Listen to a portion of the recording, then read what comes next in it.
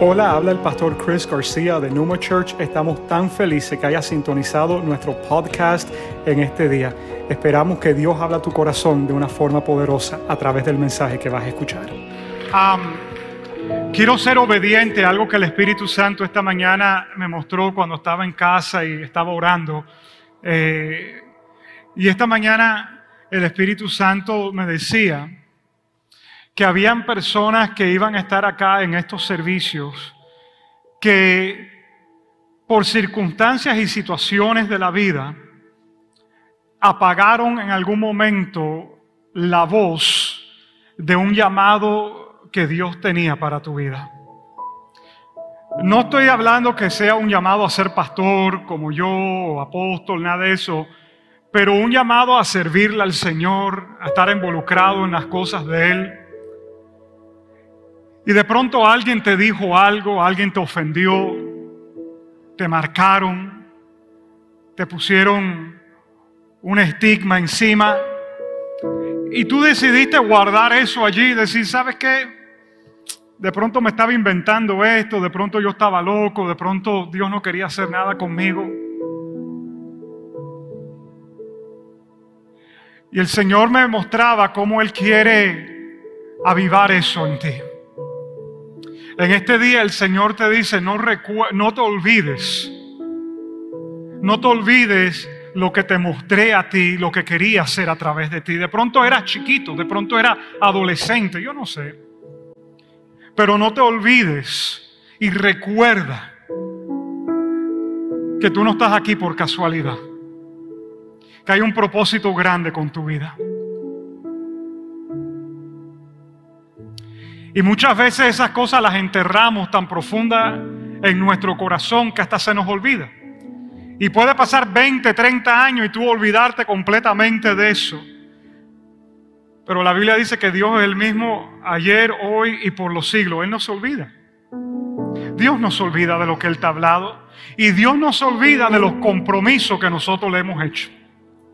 ¿Cuántas veces nosotros en un momento, de pronto en un llamado, en medio de un servicio donde tú sientes que la presencia de Dios está ahí y tú dices, Señor, yo te voy a servir.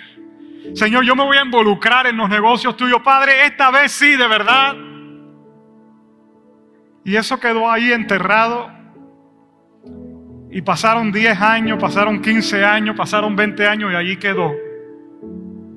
Quiero que sepa que el Señor dice, es tiempo de desempolvar eso. Es tiempo de sacar eso nuevamente de allí. Esta semana yo estaba buscando unos libros en un closet de aquí que tenemos.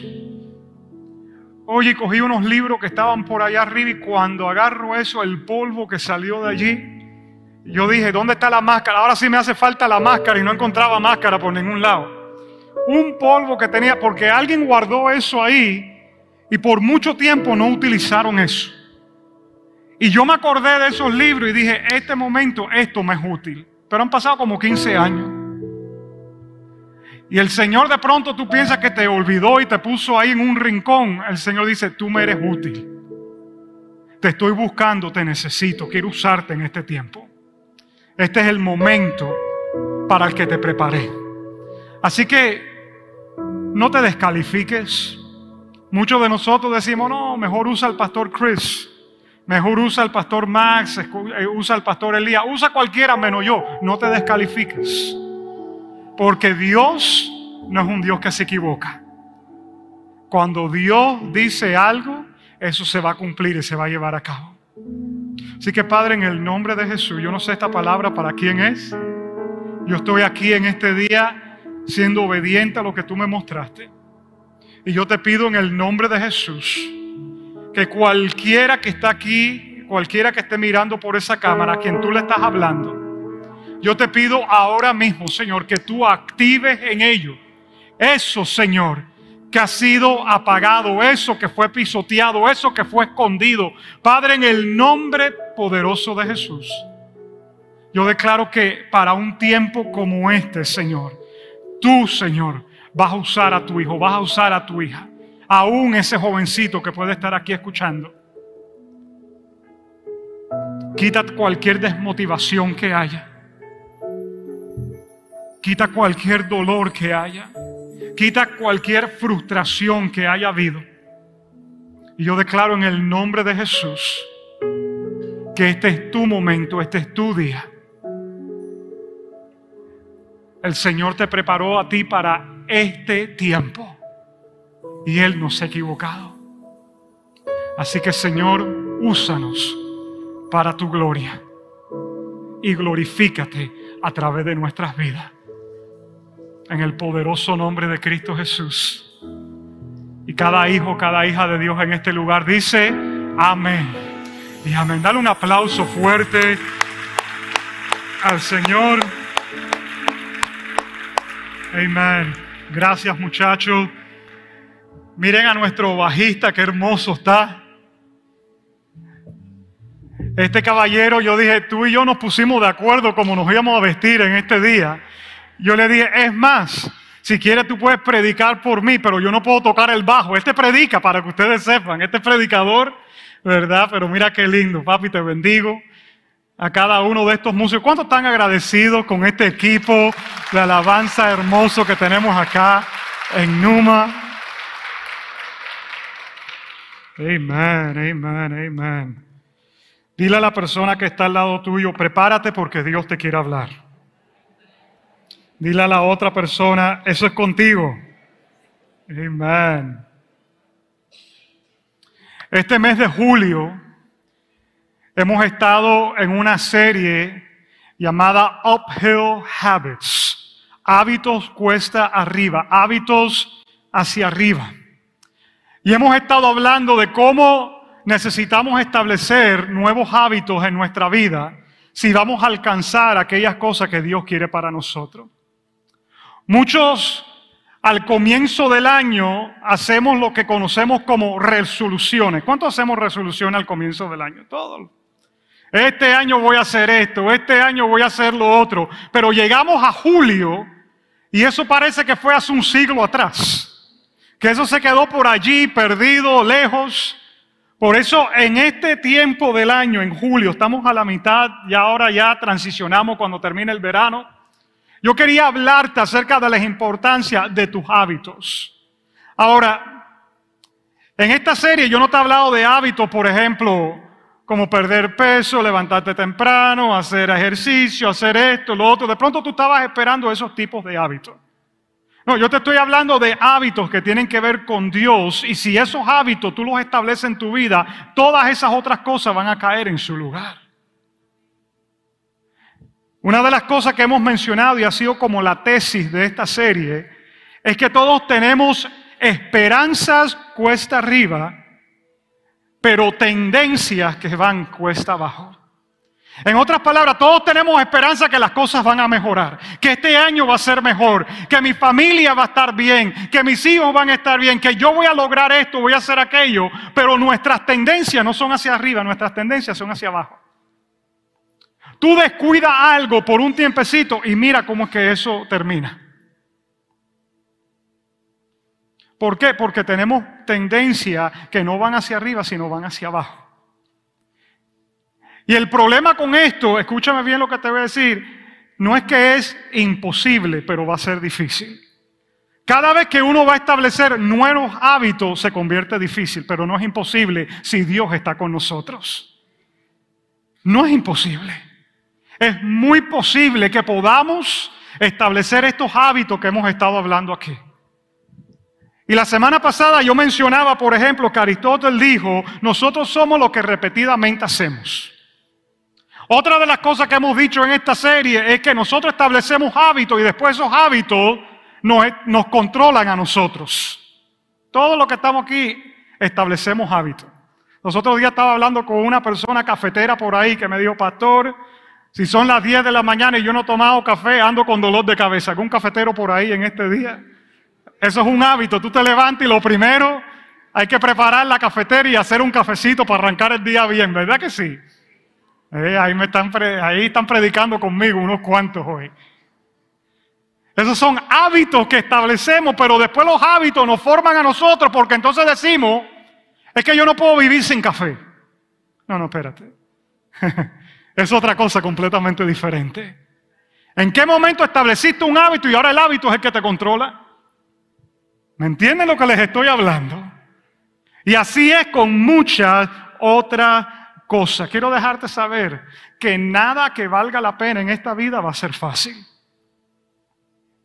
Lo único en esta vida gratis es la salvación.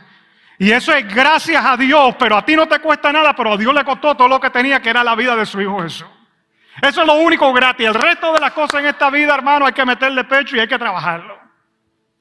Y si vamos a establecer nuevos hábitos, hay que establecer nuevas costumbres, nuevas formas de pensar. ¿Cómo lo hacemos? Bueno, este ha sido el versículo principal de esta serie, Romanos 12, versículo 2. Que por cierto, algunos me han dicho, pastor, esa versión, ¿de dónde tú la sacaste? Esa versión está tremenda.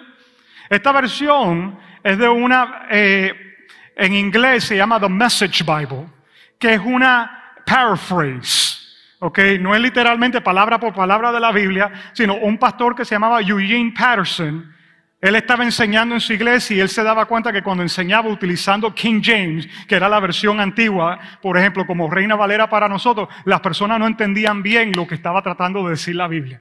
Y él dijo, espérate, yo voy a coger esto y versículo por versículo lo voy a poner en un lenguaje contemporáneo para que las personas entiendan.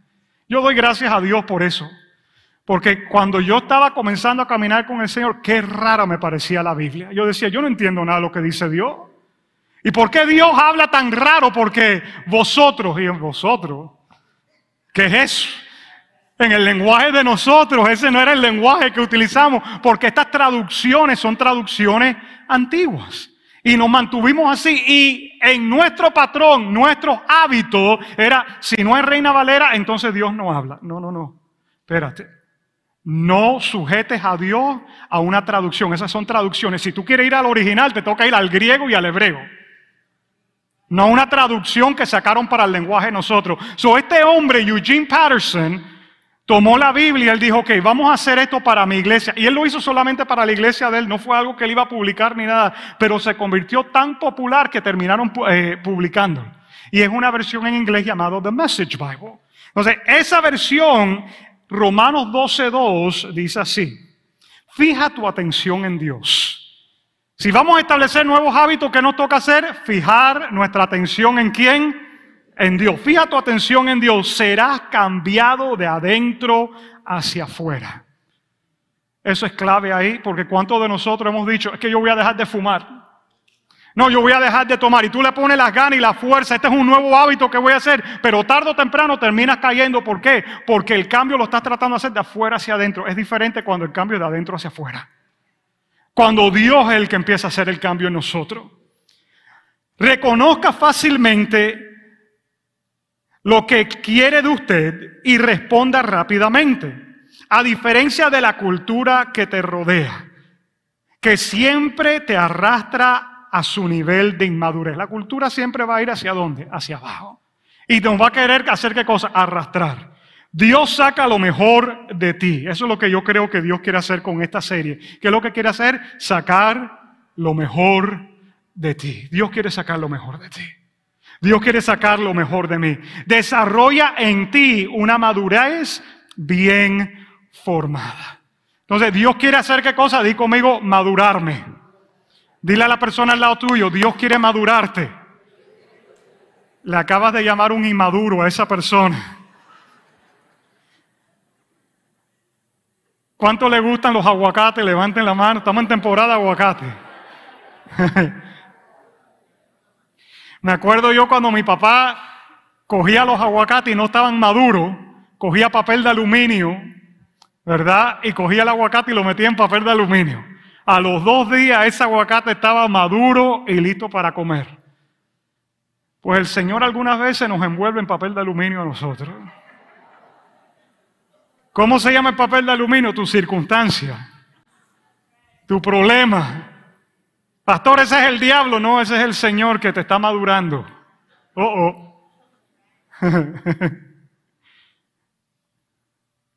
Comencé a predicar por si acaso. El Señor nos quiere madurar, porque hasta que no maduremos no podemos aprovechar la vida que Él tiene para cada uno de nosotros. Llegó el momento de madurar, iglesia. Algunos de nosotros llevamos tiempo de la forma que somos y el Señor dice, espérate, yo necesito madurar porque el Señor quiere ver fruto en nosotros. El Señor quiere ver fruto en nosotros. Entonces, en esta serie, el primer hábito que mencionamos, primer domingo de julio, hablamos que el primer hábito tenía que ser enfocarme en lo que hago primero. Hay un poder en lo primero que yo hago. ¿Y qué es lo primero que debemos hacer? Poner a Dios primero en cada cosa. Poner a Dios primero en mi tiempo, poner a Dios primero en mis pensamientos, poner a Dios primero en mis finanzas, poner a Dios primero. La segunda semana que predicó mi esposa, habló acerca del hábito de poder controlar lo que ocurre aquí. ¿Qué es lo que ocurre aquí? Di conmigo, pensamientos. Okay. La importancia de controlar nuestros pensamientos. Porque la Biblia dice, como el hombre piensa, así es. De acuerdo a lo que nosotros pensemos, así es que vamos a vivir. Número 3, la semana pasada hablamos acerca del hábito de mantener mi vida alineada al propósito de Dios. Y dejar que el propósito sea el que nos vaya guiando y llevando por esta vida. Hoy, para cerrar esta serie, hábito número 4, escribe allí donde estás. Elige tus relaciones cuidadosamente. Nos vamos a meter en el tema de las relaciones. Qué importante es este tema. Quiero que sepa, todos los que estamos aquí, somos un total de las relaciones que hemos tenido en nuestra vida. Las relaciones que tú has tenido en tu vida, las relaciones que yo he tenido, son las que nos han formado para ser quien somos hoy. Lo que las personas te enseñaron, la crianza que tus padres te dieron, los maestros que tuviste, las personas que tuvieron influencia, todas esas cosas han causado que tú seas quien tú eres hoy. Qué importante es escoger las relaciones cuidadosamente. Con sabiduría poder escoger nuestras relaciones. Quiero que sepa que las decisiones que tomemos sobre las relaciones van a ser las decisiones más importantes que tú tomas en tu vida. Primera decisión es mi relación con Dios. La relación más importante, relación con tu cónyuge, relación con tus hijos, relación con mentores, con pastores. Son las decisiones más importantes que vas a tomar en toda tu vida. ¿Con quién me relaciono? ¿Con quién me relaciono? Hay un pastor que se llama Chris Hodges de una iglesia llamada Church of the Highlands. Esta semana mi persona con mi esposa y un equipo de 12 de acá vamos a ir a una capacitación allí. Él dice lo siguiente, dice, muéstrame tus amigos y yo te mostraré tu futuro. Show me your friends and I will show you your future. Muéstrame quiénes son tus amigos y yo te mostraré tu futuro. En la Biblia, el libro de sabiduría es el libro de los proverbios. Y el libro de los proverbios está lleno de mensajes que Dios nos quiere dar a nosotros sobre cómo relacionarnos. Y por ejemplo, en Proverbios 12, versículo 26, dice lo siguiente. Los justos son cautelosos en la amistad. Los perversos los llevan por el mal camino. Mira qué interesante. Los justos son ¿qué cosa? Cuidadosos con quién se relaciona. Pero los perversos que le hacen, los arrastran, te llevan. Y cuando tú vienes a ver y tú dices, ¿cómo terminé aquí? Las relaciones que estaban alrededor tuyo. O te ayudan a avanzar o te meten en un hueco que no sabe algunas veces ni cómo salir de ahí. Proverbios 18, 24 dice así. Hay quienes parecen amigos, la palabra ahí es parecen. Hay algunos que parecen amigos. Es que ese es mi amigo del alma. Ese es mi compadre. Mira, te presento mi nuevo business associate. Ten cuidado, que cuando venga a ver, ese que parece amigo se convierte en un gran problema. Hay quienes parecen amigos, pero se destruyen unos a otros. El amigo verdadero se mantiene más leal que un hermano.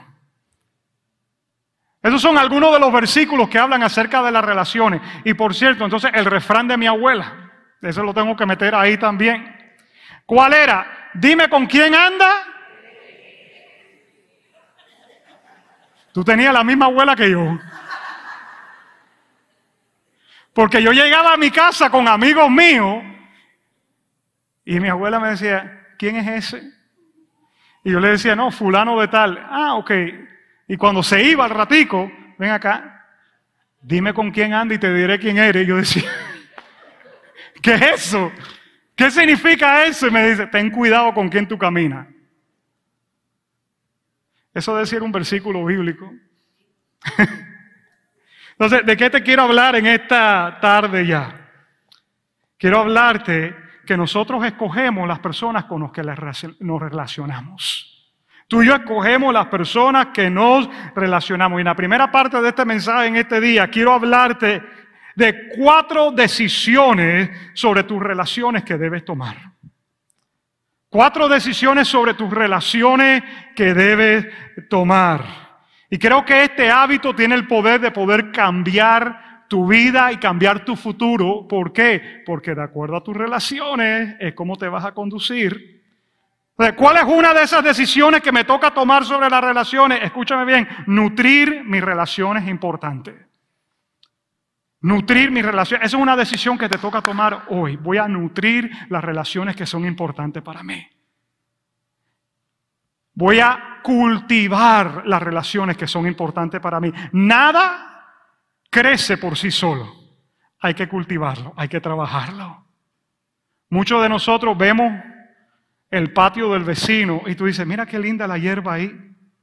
Oye, el patio del ajeno siempre luce mejor que el tuyo, ¿verdad?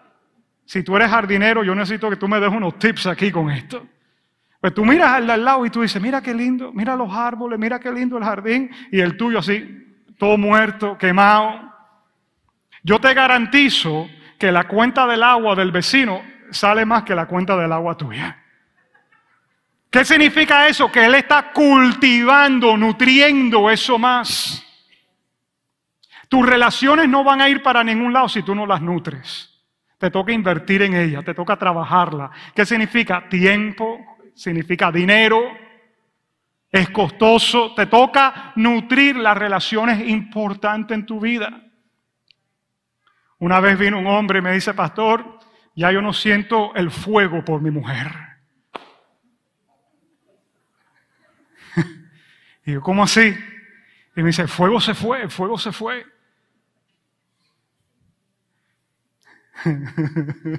Oye, las cosas que uno escucha como pastor y las cosas que le dicen, el fuego se fue.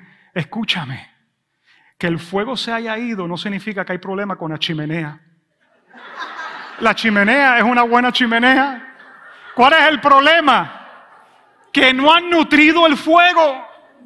Oye, hay que echarle maderita, hay que meterle un periódico de vez en cuando, hay que echarle, ¿verdad? Y soplarle aire. ¿Para qué? Para que el fuego se mantenga. Hay que nutrir las relaciones importantes. Amén.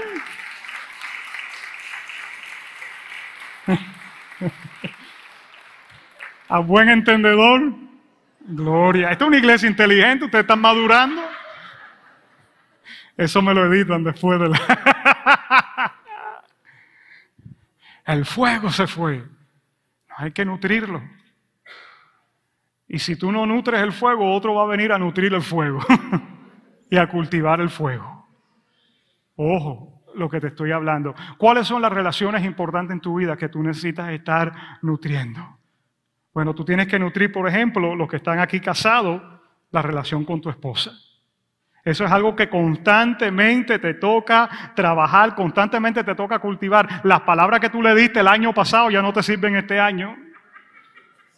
El regalo que tú le diste de las madres, ¿cuándo fue? Hace 10 años. Ese regalo ya no te sirve este año. Tú tienes que estar actualizado. Dile al lado tuyo, actualízate. No. Oye, No sea que te pase como uno de los enfermeros que está atendiendo a mi mami. Si tú estás por aquí, brother, que yo lo invité a la iglesia. Pero tú mantente anónimo en este momento. Pero él me dijo algo. La perra mía, una de las perritas mías se llama Lola, siempre anda ladrando. Esa Lola es peleonera, pero una cosa así, chiquita. Pero ella ve una sombra y le está ladrando a la sombra. Claro, a la diferencia de la otra perra mía, que ella va a donde está el problema y ve y le ladra allá a los otros perros, Lola ladra desde aquí y el problema está por allá. Ella no va y se mete en problemas, pero ella ladra. Entonces, llega el hombre a la casa y Lola es ladrando desde el comienzo y se le pone atrás a ladrarle al hombre. Y él dice, esta perra me recuerda de mi esposa. Cada vez que llego a la casa me está ladrando. Y yo digo, oh.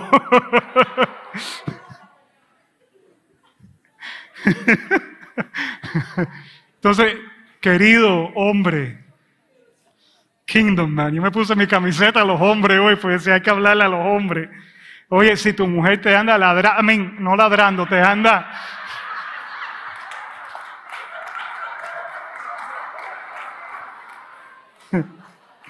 Una palabra más elegante, mi amor, canteleteando. Si tu mujer te anda canteleteando, es que tú no me sacas, tú no me compras nada, tú no me llevas a comer. Te toca hacer qué cosa? Nutrir esa relación. Mira lo que dice Primera de Pedro 4, 7 y 8. 1 Peter 4, 7 and 8. Nueva versión internacional. Dice, ya se acerca el fin de todas las cosas. Algunas dicen, amén, pastor. No, tranquilo. Ya se acerca el fin de todas las cosas. Así que para orar bien, manténganse sobrios y con la mente despejada. Sobre todo, di conmigo, sobre todo, ámense los unos a los otros profundamente, porque el amor cubre multitud de pecados. ¿Qué dice la Biblia? Nos amemos ¿cómo? Profundamente. Nos amemos ¿cómo? Profundamente. Toca cultivar esas relaciones importantes, esposa, esposo, tus hijos. Y esto que te voy a decir, no sé para quién es, pero si te es para ti, tú me entiendes. Tus hijos no son culpables del horario que tú tienes. Si tu horario está muy ocupado, que no tienes tiempo para pasar tiempo con tus hijos, tienes que hacer un ajuste. Ellos no son culpables que tú estás super busy. Los muchachos te van a estar esperando cuando llegue a la casa y ese tipo ha estado durmiendo todo el día porque están en verano. Tú vas a llegar a la casa a las 3 y él se levantó a las 1 de la tarde. Y tú estás reventado y él dice, ¿qué vamos a hacer hoy? Y tú dices, hoy sí, ya yo estoy listo para dormir ya. Y él te dice, no, ¿qué vamos a hacer hoy? ¿Algún padre se identifica conmigo, los que están en summer? Ah. Oye, ¿cuántas veces te ha tocado llenar la nevera en este verano? Yo me siento que estoy llenando la nevera cada 3 días y cuando voy a buscar algo que yo compré para mí, me lo comieron. Mira, con los chiquitos no hay problema porque yo lo escondo atrás en la parte de arriba y no lo ven. Pero el problema es que ya los otros casi están de mi tamaño y ven allá atrás lo que hay. Eso no tiene nada que ver con el mensaje, pero estaba bueno para este momento. No abandones las relaciones importantes porque estás ocupado. Te toca hacer qué cosa? Nutrir esas relaciones. Primera decisión de relación. Segunda decisión de relación que te toca tomar, restaurar mis relaciones quebrantadas. Todos los que estamos aquí en este día, yo creo que hay relaciones que se han quebrantado. Relaciones que en un momento eran buena relación y ocurrieron situaciones, ocurrieron cosas y esas relaciones se rompieron. Algunos dicen, ay pastor, ¿por qué estás tocando este tema?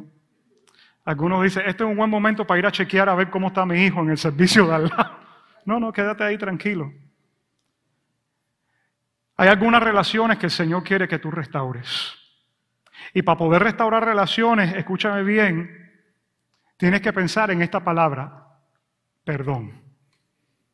Oye, como habló Jesús acerca del perdón. En cada sermón importante que Jesús dio, ahí metí el tema del perdón. En la oración del Padre Nuestro, ahí está el perdón. Padre, perdónanos, ¿qué cosa? Nuestras deudas. Así como nosotros perdonamos a nuestros deudores. ¿Sabe que yo he visto al enemigo ganar ventaja? Es más, lo voy a decir de esta forma. La mayor forma que yo he visto al enemigo obrar en la vida de las personas es cuando ha ganado ventaja por la falta del perdón. Yo he visto personas transformadas completamente y convertirse en personas duras y amargas y resentidas por falta de perdón que hay en su corazón. Ojo, presta atención a lo que te voy a decir, esto es muy importante. Por eso es que el enemigo trata de usar las relaciones para herirte. Porque cuando una relación te hiere, vamos a decir que tú fuiste niña y te abusaron. Fuiste niño y te llamaron algo. ¿Sabe lo que ocurre? Tú empiezas a aislarte. ¿Y dónde te quiere el enemigo? Aislado. Porque fuimos hechos para relacionarnos. No es bueno que el hombre esté solo. Fuimos hechos para relacionarnos. Ese es el plan de Dios, que estemos en relación. Pero cuando el enemigo sabe eso, él quiere ir contra ese principio de Dios y permite que cosas vengan a tu vida para que tú te aísles y te alejes de lo que Dios quiere hacer. Todo lo que Dios quiere hacer en tu vida lo va a hacer a través de personas. No va a ser solo. Si tú estás aquí y tú dices que yo me hice solo, eso no es cierto. Es una mentira. Hay personas que pusieron plataforma para tú estar donde estás hoy. Personas que te enseñaron algo, alguien que te dio un consejo y tú lo pusiste en práctica.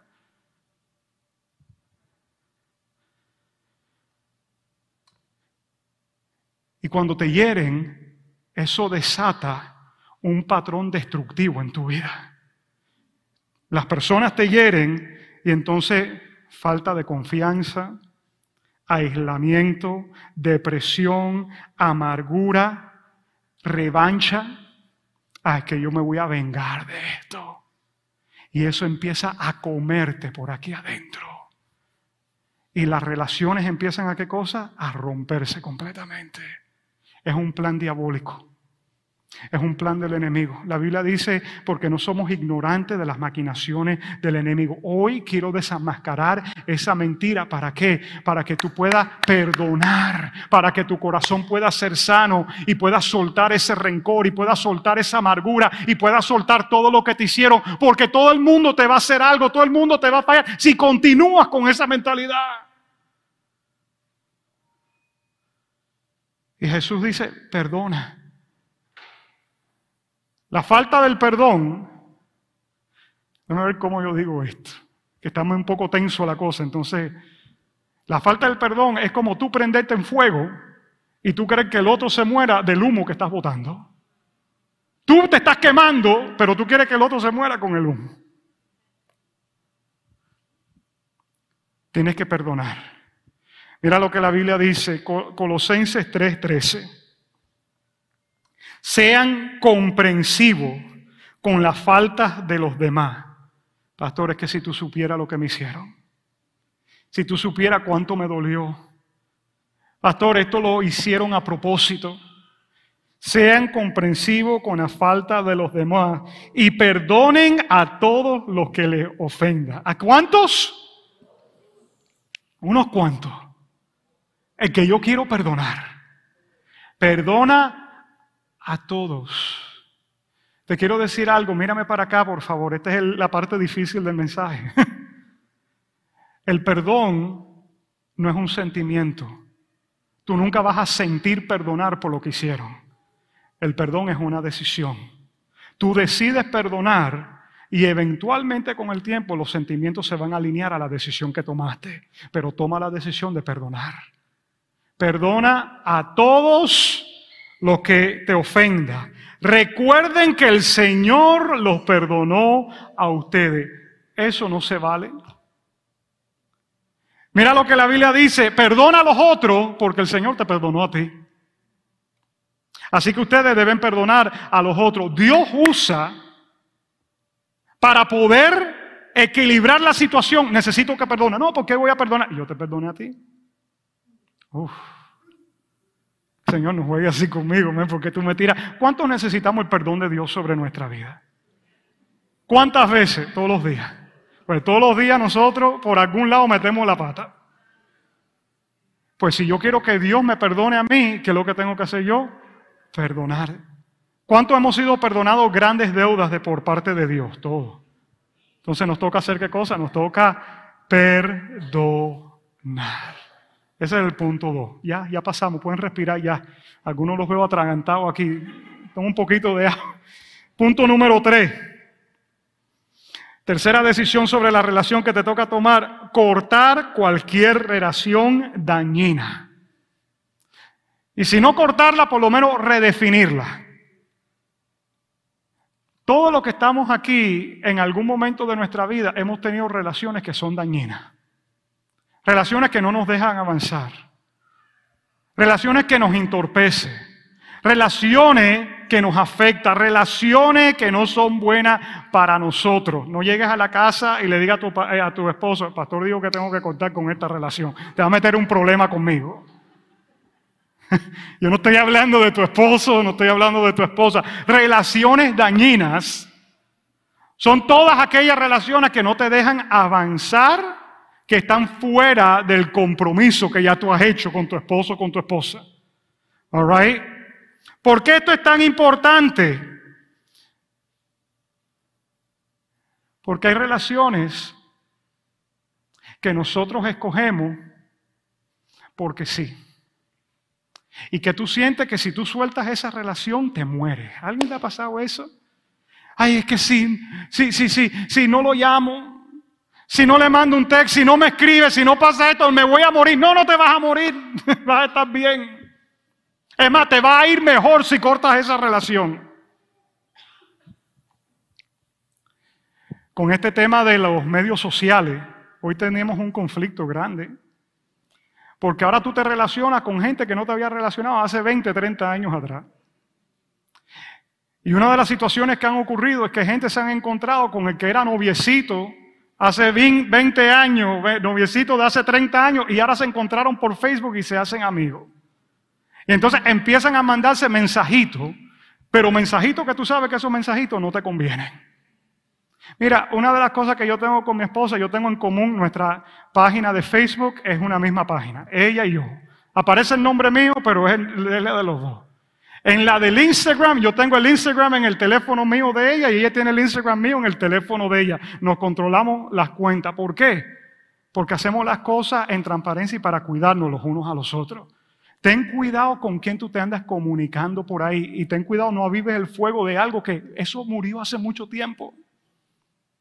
Mira que esta semana yo escuché de una historia verdadera, lo que te voy a decir, de un hombre que decidió por el Facebook empezar a comunicarse con una mujer que comenzó a hablar. Y la mujer de él comenzó a comunicarse también durante ese tiempo con un hombre. Y la pareja, los dos, estaban siéndose infieles el uno al otro con alguien que habían conocido en el Facebook. Imagínate esto. Y los dos decidieron poner una cita para conocer a esa persona en persona. Y cuando llegaron al restaurante, se encontraron que eran ellos mismos. Estaban engañándose con ellos mismos. Él pensaba que estaba hablando con otra mujer y estaba hablando con su esposa. Y ella pensaba que estaba hablando con otro hombre y era con el esposo. Y cuando llegaron al lugar se encuentran los dos ahí. Mira qué lindo.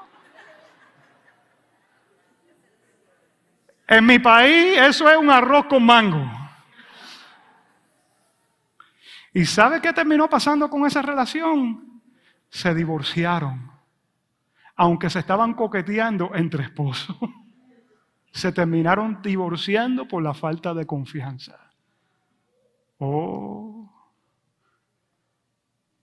Mi esposa me hace así. Exactamente, mamita.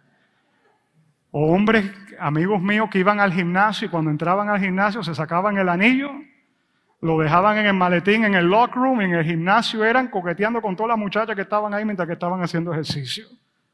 Ten cuidado. O en el trabajo. Mujeres que van al trabajo y empiezan a hablar con otros hombres que están solteros. Oye, corta esa relación. Corta esa relación. Y hoy en día tenemos parejas que se juntan y empiezan a vivir juntos y no quieren casarse porque le tienen temor al compromiso y están viviendo juntos Una vez yo tuve una pareja aquí en la iglesia que me dice, pastor, nosotros estamos conviviendo juntos y sentimos que estamos mal al frente del Señor. ¿Qué tenemos que hacer? Y ustedes se tienen que casar. Y me dijeron, pero ya estamos viviendo juntos. Y yo dije, sepárense. Sepárense. No tiene que ser por 10 años, ni 5 años, ni 2 años, ni 1 año. Vamos a casarlos y vamos a hacer las cosas bien. ¿Y sabe qué decidieron hacer esas personas? Seguir el consejo. Siguieron el consejo y cada uno agarró por su lado. Durante ese tiempo empezó a planear la boda y el matrimonio. ¿Y qué terminaron haciendo? Terminaron casándose. Y después que se casaron, a los meses vinieron, pastor, no saben la bendición de poder hacer esto de la forma correcta y hacerlo bien. Sentimos que tenemos el respaldo de Dios sobre nuestra vida. Hay cosas que hay momentos que toca hacer, ¿qué cosa? Cortarlo. Para poder hacer, ¿qué cosa? Alinearnos a lo que Dios quiere hacer. ¿Me están escuchando lo que les estoy hablando? Mira este versículo que está aquí. Proverbios 13:20. Camina con los sabios y te harás sabio. Júntate con necios y te meterás en dificultades. Júntate con necios y te meterás en dificultades. ¿Tú quieres una tarea?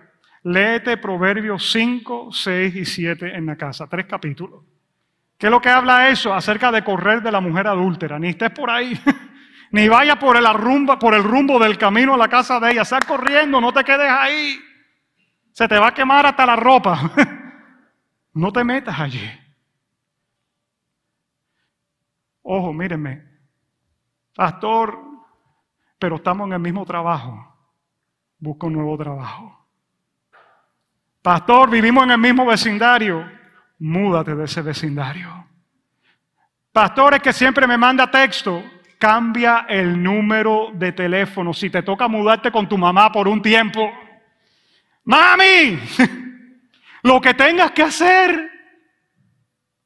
Pero no te quedes ahí. Porque tú no lo puedes resolver. No es que yo lo puedo resolver. No, es una mentira. Tú no puedes resolver nada. Lo que has resuelto es el problema que te has metido. Hay que cortar algunas relaciones que no nos convienen. Y el punto 4, están asustados. La semana que viene, mi equipo de Walk Home, agua para todo el mundo por si se atragantan. Punto número 4, iniciar algunas relaciones significativas. Iniciar algunas relaciones significativas. Hay algunos de ustedes que le toca comenzar algunas nuevas relaciones. Con personas que van a ser productivas para ti, personas que te van a ayudar a avanzar.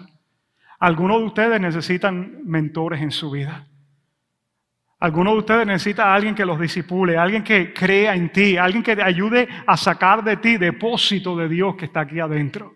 ¿Te toca hacer qué cosa? Te toca iniciar algunas relaciones significativas en tu vida. Hace años atrás, cuando comencé una de las relaciones con uno de nuestros pastores, el pastor Marco Barriento, él dijo, Chris, yo quiero que ustedes vengan acá a Dallas y se pasen una semana con nosotros. Y yo dije, wow, yo vivo en Miami, él vive en Dallas. ¿Qué significa? Tiempo, transporte, dinero, inversión de todo. Pero yo sabía que esa iba a ser una relación que iba a ser ¿qué cosa? Iba a ser una relación que me iba a bendecir. Y decidí hacer ¿qué cosa? Iniciar esa relación. Y cuando mi esposa fuimos allá y le dijimos, pastor, ¿dónde hay un hotel cerca para poder quedarnos ahí? No. Ustedes se van a quedar aquí en nuestra casa, en el cuarto de huésped de nuestra casa. Pastor Marco Barriento es una persona grande en la parte musical, cristiana, un hombre bendecido. Y cuando yo estaba en la cama, en el cuarto de huésped durmiendo, yo decía a mi esposa, yo no puedo creer que estoy durmiendo en la casa de Marco Barriento. Yo decía, ¿será que canto una adoración ahora en la mañana cuando nos despertamos? Pues yo me voy a ir para allá y empezar a hacer cántico nuevo también. Yo no podía creerlo. Esa es una de las mejores relaciones que yo he iniciado en toda mi vida. Porque yo he podido ver el fruto en mí. Yo he podido ver a alguien que creyó en mí cuando ya yo no creía en mí. Cuando yo no pensaba que podía ser un buen pastor para esta iglesia. Cuando gente dudaron el llamado que había en mi vida. Pastor Marcos se sentó con nosotros en un restaurante a almorzar a las 12 del mediodía y eran las 5:30, ya estaban sirviendo la cena y todavía estábamos sentados en la misma mesa. ¿Tú te acuerdas? Y ese día, cuando salimos de comer, él dijo, Chris, ven conmigo, que el Señor puso algo en mi corazón, te quiero comprar un traje nuevo. Y yo dije, yo tengo trajes ahí en la casa. No, es que el Señor está haciendo algo nuevo contigo. Y me llevó a una tienda y me dice, yo quiero que tú te pruebes estas chaquetas que están aquí. Y cuando me empiezo a probar la chaqueta, me dice, ¿te gusta esta y lo otro? Y yo empiezo a ver los precios de la chaqueta. Solamente la chaqueta era 450, 550. Y yo dije, ¿dónde estará la parte de clearance aquí en esta? Yo digo, ¿dónde estará eso?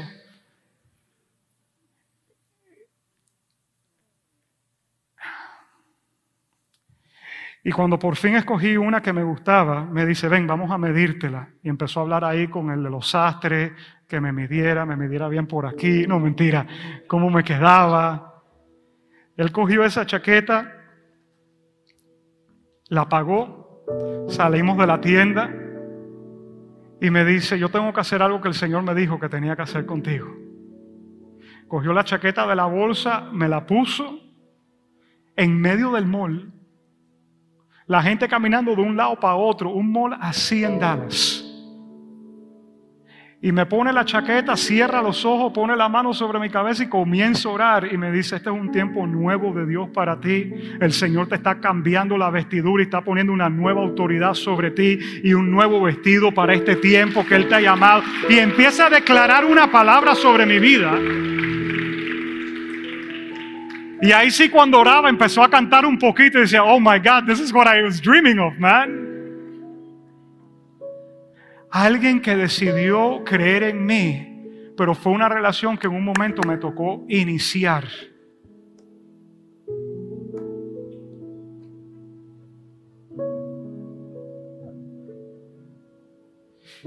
Y yo quiero concluir en esta tarde, ¿con quién tengo que iniciar relaciones, pastor? Bueno, por ejemplo, una relación con la que te toca iniciar, con tu iglesia. Di conmigo, con mi iglesia. Con mi iglesia. Muchos de nosotros, yo no tengo problema, escuchen, no tengo problema ninguno con esto. Solamente venimos aquí, asistimos y nos vamos para nuestra casa y no hay compromiso. Y está bien. Si tú quieres pasarte 2 años, 3 años haciendo eso, yo no tengo ningún problema con eso. Tú puedes venir, disfrutar de todo lo que hacemos aquí, recibir la palabra, ser bendecido en esto. Pero hay un nivel mayor que el Señor te quiere llevar. Y es a que tú te comprometas y que esta sea tu familia. Y si tú no sientes que esta es tu familia y no te has sentido cómodo en este lugar, yo conozco 20 pastores, más de 20 en esta ciudad. Tú me dices dónde tú vives más o menos y yo te puedo conectar con personas porque yo quiero que tú puedas crecer en las cosas de Dios, pero tú tienes que, escúchame, ser parte de una iglesia y que esa iglesia no sea la iglesia, sino sea mi iglesia. Esta tiene que ser tu iglesia. ¿Qué significa esto? Escucha lo que te voy a decir, que tú te adueñas de esto. Esta no es la iglesia del pastor Chris y Gaby. Esta es tu iglesia. Esta es tu familia. Y las cosas que son tuyas, ¿qué tú haces? Tú las nutres, tú las cuidas, tú las proteges. Yo entré aquí a una reunión el jueves en la noche y me encontré 3 sillas que estaban volteadas por allá. ¿Y por qué estas sillas están volteadas? Estaban al revés. Y cuando yo miro por qué estaban volteadas las sillas, es porque tenían un chicle pegado en la parte de abajo. Parece que le estaban sacando el chicle a algunos de nuestros servidores aquí. Hermano, y ustedes no saben el gozo que me dio a mí ver que había un chicle pegado debajo de una de estas sillas. Una pregunta, ¿cuántos de ustedes pegan un chicle debajo del sofá de la casa de ustedes? ¿Verdad que no? O debajo de la mesa del comedor, ¿algunos de ustedes tienen chicles pegados en la parte de abajo del chicle? No. Entonces, no peguen chicles aquí debajo de la silla, porque esta es tu casa.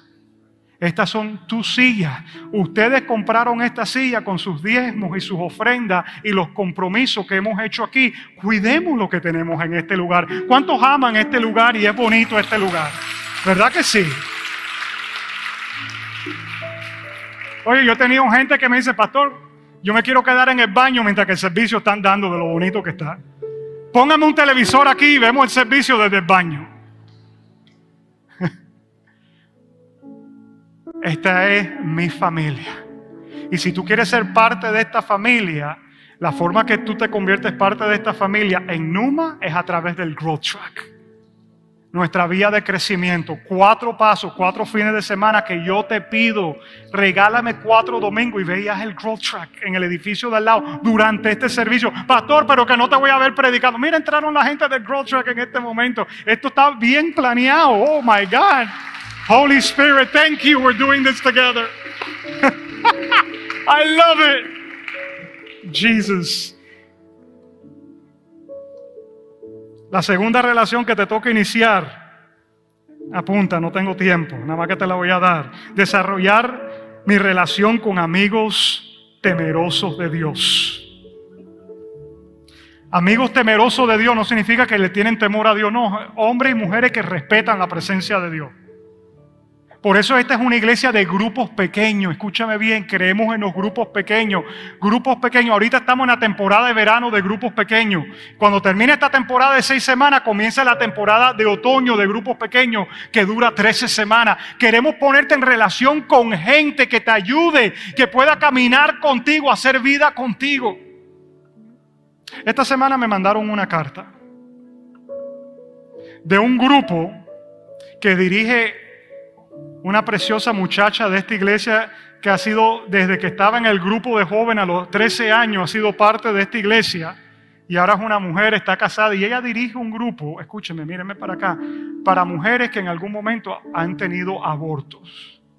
Pastor, ¿y tú tienes un grupo de eso aquí en la iglesia? Sí, porque muchos de nosotros tenemos una vida del pasado, hicimos cosas sin conocer ni saber y eso son cosas que necesitamos ser libres de eso. Entonces, ese grupo pequeño para mujeres que han convertido aborto o hombres que en algún momento le dijeron a la esposa que cometiera, a la novia o a la esposa que tuviera un aborto, es un grupo que trae libertad. Y me escribieron esta carta esta semana, anónima.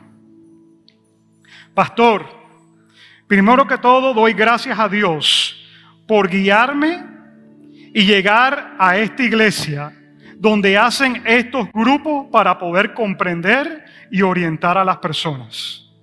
Doy gracias a Dios por la vida de Natalia y Margarita, que fueron las personas las cuales nos guiaron y nos ayudaron a buscar y nos orientaron de la mejor manera para poder liberarme de este proceso tan doloroso como lo es un aborto.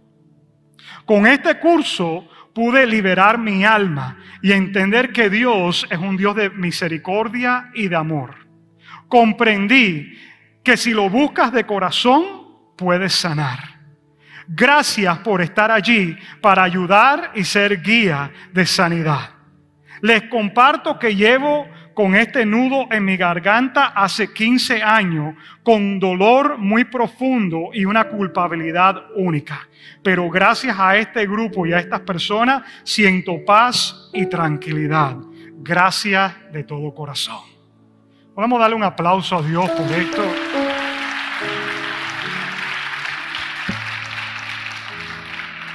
Eso es lo que ocurre cuando desarrollas relaciones con gente temerosa de Dios que te ayuda. Busca un grupo pequeño, únete a un grupo pequeño. Y esto para que te lleves de tarea para la casa, desarrollar mi relación con un equipo. Qué importante ser parte de un equipo. En esta iglesia tenemos un equipo, se llama el Dream Team. Y queremos que tú puedas ser parte de un equipo. Hay algo que tú puedes traer al equipo que va a ser de bendición. Y la cuarta, desarrollar mi relación con Dios. Tú estás aquí en esta tarde, es porque has venido a desarrollar una relación ¿con quién? Con Papito Dios. Y esa es una relación que Él quiere profundizar contigo. Te leo Jeremías 29:13 y concluimos. El Señor te dice así en esta tarde: si me buscan de todo corazón, podrán encontrarme. Señor te dice que si tú lo buscas de todo corazón, lo vas a encontrar. Señor no está jugando los escondidos contigo. Búscalo de todo corazón para que lo puedas encontrar y Él ayudarte a establecer nuevos hábitos en tu vida. Yo quiero pedirte que tú cierres tus ojos ahí donde estás.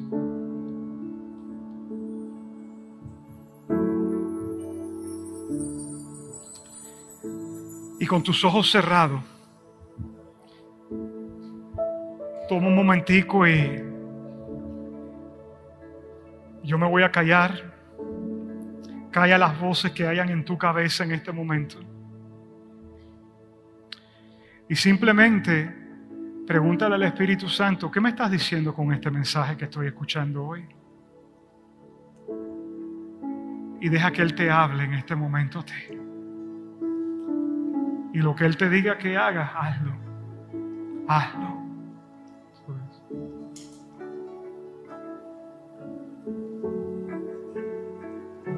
Estás conmigo, peleas por mí, el miedo no me detendrá. Pertenezco a Cristo y solo no estoy ni abandonado. El temor no me conquistará, pues pertenezco a Cristo. Estás conmigo, peleas por mí, el miedo no me detendrá, pues pertenezco a Cristo y solo no estoy ni abandonado. El temor no me conquistará, pues pertenezco a Cristo. Estás conmigo, peleas por mí, el miedo no me detendrá, pues pertenezco a Cristo y solo no estoy ni abandonado. El temor no me conquistará, pues pertenezco a Cristo. Estás conmigo, peleas por mí, el miedo no me detendrá, pues pertenezco a Cristo y solo no estoy ni abandonado. El temor no me conquistará, pues pertenezco a Cristo.